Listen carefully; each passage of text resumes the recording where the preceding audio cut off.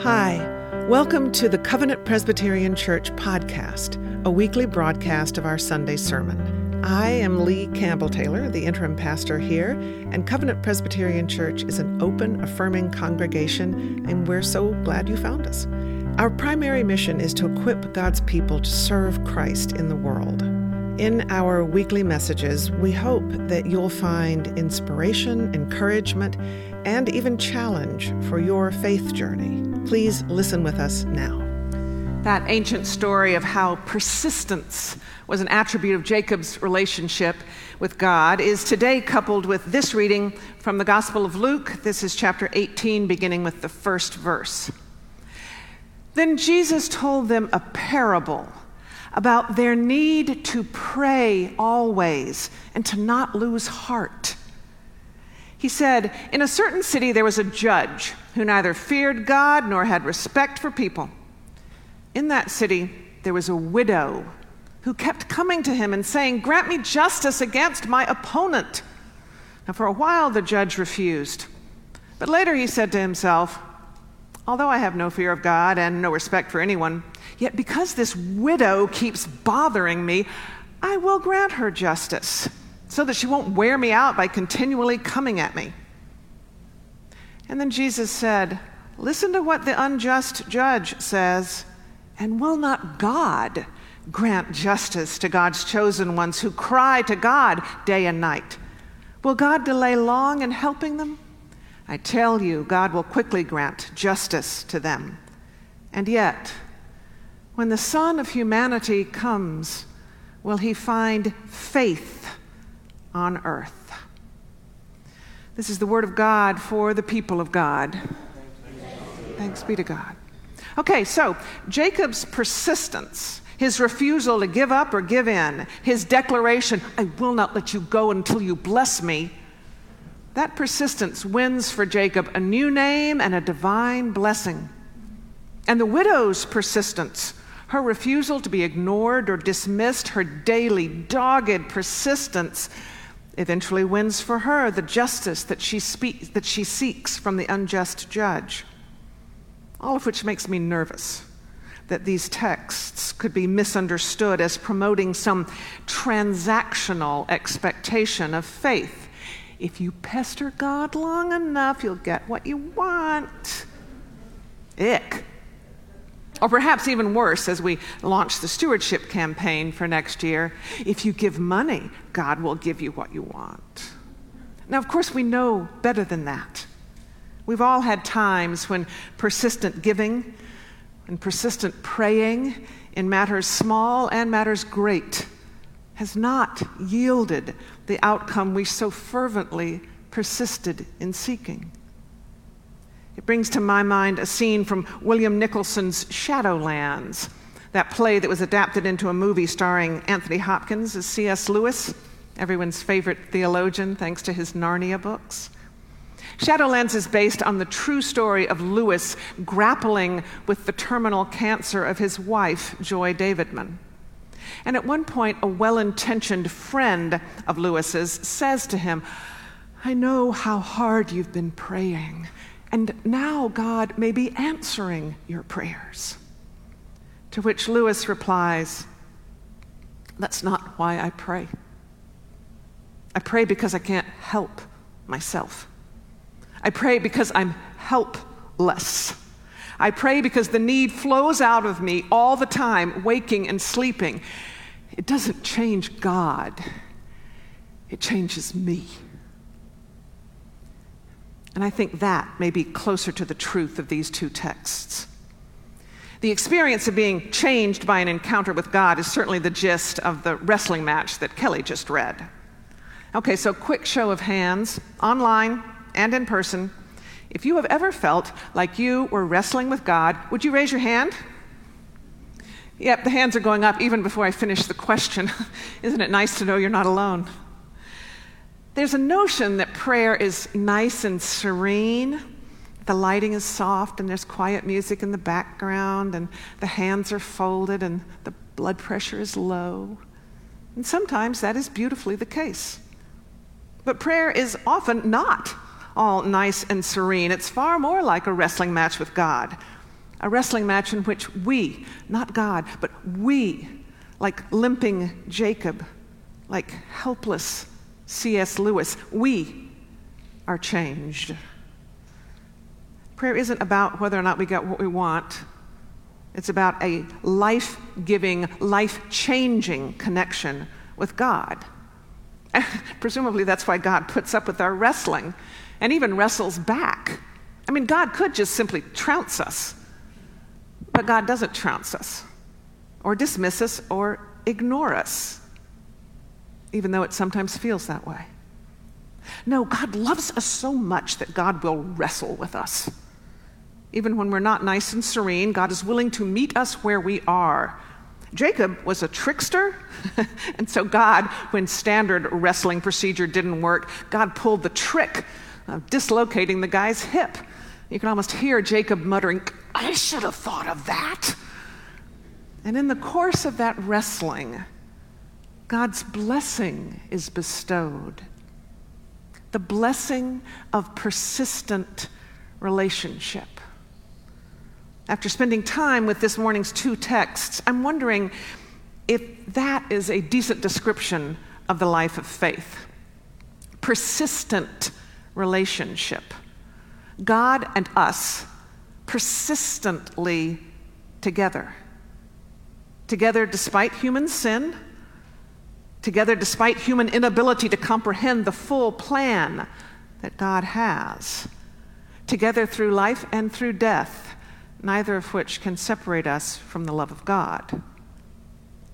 In this persistent relationship, God's persistent faithfulness toward us is demonstrated in the inarticulatable minutiae of our lives, as well as in big stuff like creation and recreation, like Jesus' life, death, and resurrection, like the coming of the Holy Spirit, and we believe, like the long-awaited return of Christ. But what about our persistent faith? Assuring the disciples that God is faithful, Jesus then presses them and us, asking, what about y'all? How are you doing when it comes to the need to pray always and not lose heart? Jesus says, because I plan to return, will I find faith on earth? So while these texts are certainly about persistence, this parable is more specifically and more deeply about faith. Luke was writing for a community of believers who were faltering. They'd expected that Jesus would return right away, that whatever hardship their faith might bring upon them, they'd soon be vindicated by their Savior's swift return in glory. They had, therefore, thought that they could get by on a faith that had little staying power. And Luke is saying, afraid not. Faith requires persistence. And so we hear about this tenacious widow. Widows were among the most vulnerable people in the entire ancient world. Both the Old and New Testaments tell of widows who seem especially near to the heart of God because they have no power, and therefore they must rely exclusively upon God. And indeed, this widow's only power is her persistence. Every day, she has been sent away without the justice that she sought. And so every new day, she has to decide if she can, yet again, risk frustration, disappointment, humiliation. Surely we can hear in this story the trust, the truth that faith is not an experience of instant gratification, but of persistence, especially in challenging times. The congregation of Covenant Presbyterian Church has been through some challenging times in the past couple of years, and yet you have persisted in faith, persisted in witnessing to the inbreaking reign of God, persisted in demonstrating to the broader community that people of faith can actually focus on things that actually matter: justice, peace, compassion. You've helped show how people of faith give of themselves, their time, their talent, their treasure, on behalf of God's earthly mission. And people have taken note of your persistent faith. Covenant has welcomed 7 new members in the past 10 months. Covenant is in conversation with an array of gifted musicians. And Covenant has attracted a wonderful new pastor. Thanks be to God. So where does persistent faith lead you now? I pray it will lead you to be in worship regularly. This shared time is what forms us as a community of faith. I pray your persistent faith will lead you to participate beyond the worship hour, taking part in Sunday school, in mission projects, in caring for one another, in joining the choir, in volunteering to help with special events. And I pray your persistent faith will lead you to give generously, even sacrificially, to the work of this congregation. And I'm going to note here that committing to a pledge, as opposed to simply giving some money when it's convenient, committing to a pledge that is significant for you, that is very much a persistent faith kind of move. It puts you on record with yourself that you believe God will provide for you and yours, and you believe that God has invited you to participate in God's life beyond you and yours. A pledge persistently asserts that faithful belief. And finally, I pray that persistent faith will also lead you to, yes, prayer, that activity that changes us. The nice and serene sort of prayer that we sometimes experience, sure, and also the wrestling sort of prayer that gets on its feet, that finds its voice, that opens its wallet, that persistently advocates for justice. Pray always, Jesus says, and don't lose heart, so that when I return, I will find faith on earth. There's that persistent relationship again. Did you hear it? God's relationship with us persists even into the ultimate future, Christ's return. And apparently, to this God who will return, our persistent faith matters because our prayers enlist us in that coming reign of God. I mean, that's what's going on when we pray, "Thy will be done on earth as it is in heaven." Or at least that's what can be going on if we pray with persistent faith that God's will really will be done on earth. In her book, Soul Feast, Marjorie Thompson offers this startling idea. Prayer is a participation in willing God's will. The prayers of committed people become part of the reality God works with. Dang. Rather than thinking of my prayers as being about what I want, I can see them as opportunities to participate in what God wants. When we pray, the blessing we receive is relationship with God. You get to be blessed by God as God changes you into who God intends you to be. So pray, church. Pray for your next pastor. Pray and notice how that changes your capacity to trust the rapidly approaching future. Pray for your stewardship campaign. Pray and notice how that changes your capacity to contribute significantly.